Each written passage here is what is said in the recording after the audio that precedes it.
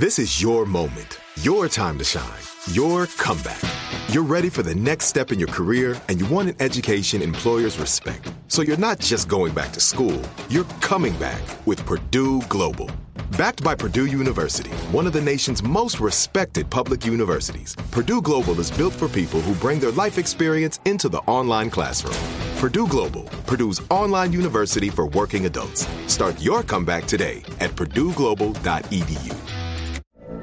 From BBC Radio 4, Britain's biggest paranormal podcast is going on a road trip. I thought in that moment, oh my God, we've summoned something from this board. This is Uncanny USA. He says, somebody's in the house, and I screamed. Listen to Uncanny USA wherever you get your BBC podcasts, if you dare.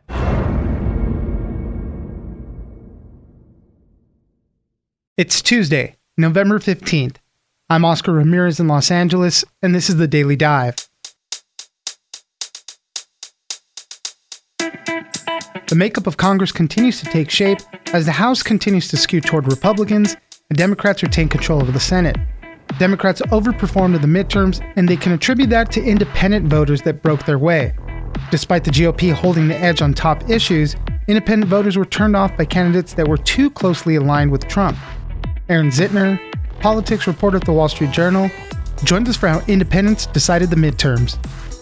Next, the FAA recently held a public comment period on the size of airline seats.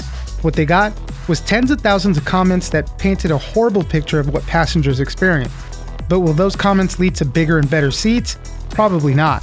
The FAA will decide if they want to make minimum seat requirements, but only what's necessary for safety, not comfort. James Bikalis, reporter at the Washington Post, joins us for What to Know. Finally, in a shift of what you might expect, baby boomers can't stop looking at their smartphones. While the concern of too much screen time is mostly directed at kids and teens, some millennials and Gen Xers are complaining that their parents can't let the phones go, especially when the grandchildren are around. Heather Kelly, tech reporter at the Washington Post, joins us for how some families have had enough of the phones. It's news without the noise. Let's dive in. But the president's words were reckless, and his actions were reckless. The president's words that day at the rally endangered me and my family and everyone at the Capitol building. Joining us now is Aaron Zitner, politics reporter at the Wall Street Journal. Thanks for joining us, Aaron. Hey, good to be with you. Well, everybody's still trying to figure out what happened during the midterms. Obviously, it seems like the House will go Republican. The Democrats retain control of the Senate, although we're still waiting as well for the Georgia Senate runoff race there to see what else happens. But overall, we're trying to see what happened, why this red wave that was kind of predicted never really happened. And what we're seeing is a lot of independent voters broke for Democrats in these midterms. And we were expecting possible announcements from former President Trump, but it seems like he kind of figured heavily in this. There was a lot of independent voters that weren't really into that whole sect of election fraud, all this other stuff, and they ended up voting for Democrats in a lot of cases. So, Aaron, what are we seeing as far as independent voters? Yeah, that was the surprise here. The Republican Party really did accomplish something that it wanted to do, and that is it brought its voters out to the polls. In the electorate overall nationally, and in a lot of these states with competitive Senate races, there were a lot more Republican voters than Democratic voters. But in the course of bringing out these Republican voters, at least in those competitive Senate states, Pennsylvania, Georgia, Arizona, in the course of bringing out the Republican core voters, Republicans apparently chased the voters in the political center away from the Republican Party, and the independent voters swung Democratic, which is a big surprise because if you had looked at the polling of independent voters, up-for-grab voters, undecided voters, you would have seen that they were very sour on the economy. They had very little faith in President Biden to fix the situation. In other words, they were answering poll questions like Republicans do, and yet they voted Democratic. And we have to conclude that they voted Democratic most in states where abortion and where the 2020 election and the future of democracy were salient issues. in all of the lead up to this, I mean, you expected in the primary for people to be a little more on the fringes, but all leading up into the final midterm votes, you were seeing, headlines about, hundreds of candidates that are election deniers, things like that. And some of this stuff, really started turning people off. And this is a historical anomaly. I think President Biden is the 5th president in a row to come into the White House, come into office with both the House and the Senate of his own party and enjoying one party governing, one party rule in Washington. And then he looks like he's going to be the 5th president in a row to lose that one party rule. So the weight of history is that this election would have swung very heavily against the party that holds the White House, the House, and Senate. And when people are unhappy about the economy, you'd think that they would vote against the party in power. 5.5 million people at this point, and these numbers will change, have voted Republican in House races rather than in Democratic in House races. But it somehow hasn't translated to a lot of Republican gains. And again, in the Senate, this was Senator Pat Toomey, a Republican senator who's retiring, said, the more MAGA you were, the more pro-Trump you were, the more you underperformed with independent voters. The midterm voter pool had about 30% of independent voters. So that's a lot of people. And, the question for a lot of Republicans is obviously that Monday morning quarterbacking, right? Looking back on it is how much time did you spend trying to turn out the base versus how much time did you spend on what these independent voters are doing? And, in this current state of polarization that we see all the time, you kind of know the tribes stick to each other already. So you really need to make those wins in the middle. You really do. And the door was open because of the economy and low approval rating for Donald Trump. The door was open for Republicans to have a conversation with independent voters. But if you walked through the door as a Republican candidate to shake the hand of an independent voter, and the first thing you were going to talk about was the 2020 election, you weren't going to get a handshake back. Now, the other thing to keep in mind is in some states, Republican candidates chased away Republican voters. According to the exit polls that we use in Arizona, 14% of people who said they were Republicans voted against Blake Masters, the Republican candidate for Senate, and voted for Mark Kelly, the Democratic incumbent. So there are places, I think Pennsylvania was the same, where more people crossed party lines to vote against the Republican Senate candidate than the other way around, the Democrats losing their voters to the Republican candidate. In Arizona, as you mentioned earlier, abortion seemed to play a big part of that, where some of the Republican candidates were a very hard line on abortion, maybe didn't support it, even in the case of rape or incest. And that just wasn't where voters wanted to be, at least the voters in the middle, right, is what we're talking about. So abortion played a huge thing for the Democrats. I think so. And look at a state like Michigan, which is a presidential swing state. It's a state that went for Donald Trump in 2016 and then swung back to Biden in 2020, kind of narrow, very close elections. Gretchen Whitmer, the Democratic and governor there, won by about 10 percentage points. Her opponent, Tudor Dixon, had a very hard line on abortion and opposed abortion even in cases of rape and incest. In Pennsylvania, another swing state, that was another state that voted for Donald Trump, and very narrowly, by less than 1 percentage point, and then swung to Biden. He won the state by 1.2 percentage points. Again, a very narrow, closely divided state in presidential elections. The gubernatorial candidate there, Doug Mastriano, opposed abortion rights in all cases and had no exceptions for rape, incest, or the life of the mother for abortion. And he lost by a landslide margin as well. So where Republicans took these hard lines, they turned very close states into not such close elections. Aaron Zitner, politics reporter at the Wall Street Journal, thank you very much for joining us. Oh, I'm glad to be with you.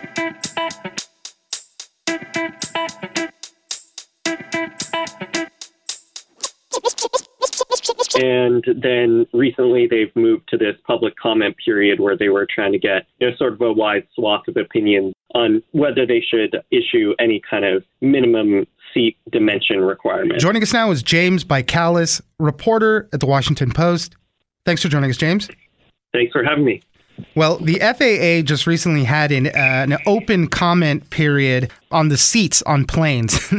They're looking into evaluating seat size for passenger safety during emergency evacuations, but they got like 26,000 comments, most of which people were just railing against the size of seats, saying they're cramped, they're unsafe, it's torture to sit in them. I have to agree, sometimes it can be pretty crappy on some of these airline seats. And for airlines, their incentive is to make seats smaller so they can cram more people in there. But you wrote an article talking about everybody hates these small seats. Will they get bigger? It's an interesting look at it. The overall answer seems like probably not. But let's talk a little bit about, what the FAA did and some of these comments that came through. This is an issue, obviously, as you mentioned, that affects millions of people every year who are flying in the U.S. And so it's an issue that people feel really strongly about. And the FAA launched this recent review of airline seats a few years ago in response to congressional legislation that, sort of ordered them to look at whether they should issue any kind of minimum seat requirements for passenger safety. And so they initially did that by conducting some studies about how quickly passengers can evacuate from an aircraft in an emergency. And then recently they've moved to this public comment period where they were trying to get sort of a wide swath of opinions on whether they should issue any kind of minimum seat dimension requirement. Yeah, and it was pretty interesting because the FAA did do simulated emergency evacuations to test all this stuff out, but there was a lot of criticism leveled at it. They said that they didn't use people under the age of 60. They didn't simulate real world conditions of, somebody that might have kids or, problems getting out, people trying to get stuff from the overhead compartments. They didn't really take those steps. So there was a lot of criticisms in the simulations that the FAA did do. Yeah, that's correct. Even the Transportation Department's Inspector General has faulted the FAA for failing to account for some of these real-world factors in their simulations. People are potentially, there might be people with disabilities, or there might be people who don't speak English and might not understand how to evacuate. So there's been a lot of criticism leveled at the FAA for these simulations. The problem is the agency says they can only conduct these simulations in line with sort of regulatory and ethical standards because it's testing with humans. So I think the situation that we're in is, the experts sort of said to me that they believe the FAA probably won't issue any kind of changes to the seat requirements unless their safety studies show that this affects evacuations. And so far, with those studies being somewhat limited, they haven't shown that there's a need to increase the seat size. What could possibly trigger some airlines to do to make bigger seats? I mean, it would really have to be something from the FAA, a decision from them, or, there's very few ways really for airlines to increase the size of their seats. They say better technology, right? And you made a mention about about Airbus, who recently did a design change to one of their aircraft, reducing the thickness of their interior walls. So they allowed each seat to be 0.7 inches wider in a typical, 9-seat configuration. That's not that much. The airline seats and airline cabins are really designed. It's really a game of inches. Airlines try to maximize every little speck of space inside the plane. And so with this Airbus design change, airlines essentially have two options for their A350 aircraft, which is a long haul wide body aircraft. They can either make each seat, as you said, 0.7 inches wider, which most seats are somewhere around 18 inches, so 18 inches wide. So that is somewhat of a change, but some airlines are probably going to instead choose to use that extra space to add a 10th seat going across, which means that all 10 seats are going to be 1 inch narrower, which is pretty significant. Yeah, that's going to be tough already. And, we hear stories about larger passengers. They say sometimes you have to buy 2 seats just to fill. There was some story that just went viral very recently where the lady was caught between 2 larger passengers and she was so uncomfortable and, made a big deal of it as well. So, we know Americans tend to be larger sometimes. Yeah, it's just an interesting look at this where, the public comments going through, everybody just railing against these seat sizes, but doesn't seem like there's much change coming on the horizon. Right. The experts that I spoke to, said that they're not that optimistic that much change is going to come out of this. As we were talking about before, the FAA is really focused primarily on safety, and airlines, other than that, the government doesn't take a lot of regulatory action focused on airlines other than safety. So it seems like the question is going to be, is the FAA going to determine that the size of the seats right now are too small or the legroom is too small to allow for a safe evacuation? And the experts are saying that probably unless the FAA changes their standards for testing, they're not going to find much effect of the small seat sizes. James Bikalis, reporter at The Washington Post, thank you very much for joining us. Thanks so much. Have a good evening. AI might be the most important new computer technology ever. It's storming every industry, and literally billions of dollars are being invested. So buckle up. The problem is that AI needs a lot of speed and processing power.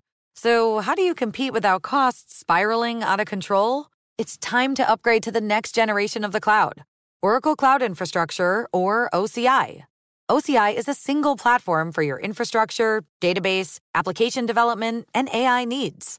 OCI has 4 to 8 times the bandwidth of other clouds, offers one consistent price instead of variable regional pricing, and of course, nobody does data better than Oracle. So now you can train your AI models at twice the speed and less than half the cost of other clouds. If you want to do more and spend less like Uber, 8x8, and Databricks Mosaic, take a free test drive of OCI at oracle.com/strategic. That's oracle.com/strategic.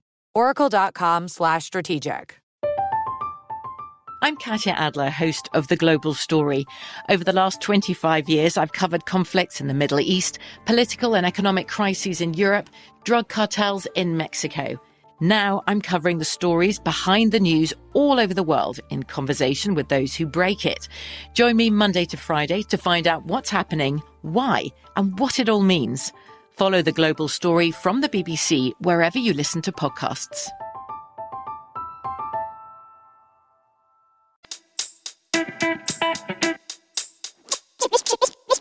They haven't grown up with technology as much, and they don't have some of the etiquette. So they're doing it in the middle of the dinner table, during conversations, and especially at times when they should be paying attention to grandchildren or other family members. Joining us now is Heather Kelly, tech reporter at The Washington Post.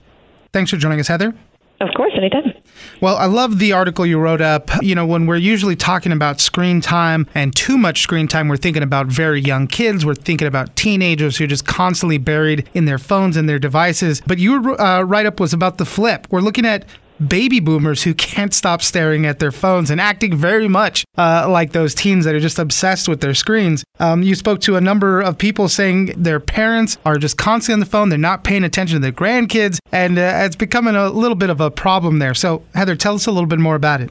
So first of all, this apparently quite triggered some boomers. This is not all baby boomers. I talked to probably a little over 100 people, maybe 120 millennials and Gen Xers who have boomer-age parents, and I asked them about their phone usage, and about half said they were great. And then the other half said, yeah, you know, the boomer kind of grandparent world, they have a problem looking at their phones. They're looking at Facebook. They're playing Candy Crush. And what's different about the way that we're seeing older people use phones is they haven't grown up with technology as much, and they don't have some of the etiquette. So they're doing it in the middle of the dinner table, during conversations, and especially at times when they should be paying attention to grandchildren or other family members. Yeah, it's like these, at least maybe the people that you spoke to that are in this boat are having to parent their parents over this whole issue and kind of, you know, maybe model some good behavior about it. But you know, you kind of were talking about a number of reasons why this might be so. You know, one of the main reasons might be, as you mentioned, it is still newer technology to them. And part of the time looking at that screen is really figuring out what's going on, how to, you know, make sure that text message looks good, or how to even search parts of the web. That, you know, part of it might not be that they're just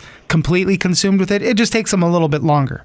Exactly. And parents, I'm a parent, I think we're a little more tech savvy, and we're looking at our phones maybe just as much, but we're doing it quickly. We're doing these tasks. We're firing off text messages with one hand under the table while talking to a child. We're multitasking like crazy. And they are not as familiar with this technology. They're taking a long time to type out, honestly, lovely text messages. They're also a little more thoughtful about the messages they send. They're not using abbreviations and emojis as much. And if they are using emojis, they're using a lot of them. So it is just a different way that they're approaching it to accomplish a lot of the same tasks. Tell me a little bit about the grandchild factor, because in a lot of the people you spoke to, that was, I don't know if it was the number one thing, but it was one of the main things they kept referencing. Like, they're not paying attention to the grandkids when they're over, or, you know, in some cases they were actually bonding with their grandkids over the screens because they can look at common things like on YouTube or whatever. But the grandkids seem to figure very highly in this. So a lot of the parents I talk to, they acknowledge that these are grown-ups. They can do what they want with their own time. And so the only time it's really noticeable or becomes a problem for them is when it's around children. And I think everybody kind of thought when they got older that the grandparents would help with childcare and pitch in. And they're finding that a lot of times they're looking at their phones instead. They're not as physically active. And in some cases, the phones can be a way for those two generations to connect. One person I spoke to said her son was really into jet planes. And so he and grandpa would sit and look at videos of planes on YouTube for hours at a time. And sometimes this does make parents a little anxious, especially ones with more strict screen time limits for their own children, because the grandparents, like all things, they throw those rules out the window. But right. In the end, it's a way for them to spend time together. It's funny that the article strikes me only because I've seen this with family and family friends and all that, and I've seen that intergenerational bonding happen. I've seen other parts of it where, yeah, they're just kind of consumed with, you know, whatever latest story they're reading, and they can't get enough of whatever's going on. So I've seen all of this, and it's just kind of funny to me that it's playing out in a lot more places than just that. And you also mentioned in the article too, right? They probably learned some of these behaviors from their own children. It might have started as first like, hey, they're complaining about it. But now that they're kind of getting into it, you know, it's the flip side of it. I mean, we bought them these devices. A lot of times we taught them how to use it. It's on us. A couple tips just on, you know, maybe if you want to wean them off of it, maybe you mentioned maybe buy them a smartwatch if you can. That way they can kind of get some of those alerts quickly without having to get into the phone. And then obviously setting up that do not disturb could be an important one too. Definitely. And also maybe just talking to them. They might not know the rules. They don't know the etiquette about when is a good or bad time to look at your phone. You can teach your own children, who are very adorable, to have those conversations, but then they could also turn that back on you and say, Mom, Dad, get off your phone. So be careful with that one. Heather Kelly, tech reporter at The Washington Post. Thank you very much for joining us. Thank you.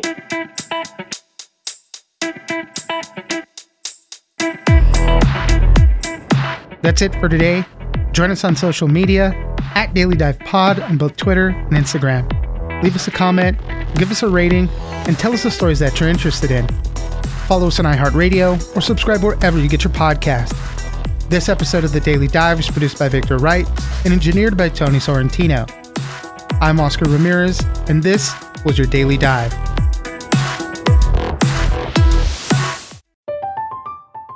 I'm Katya Adler, host of The Global Story.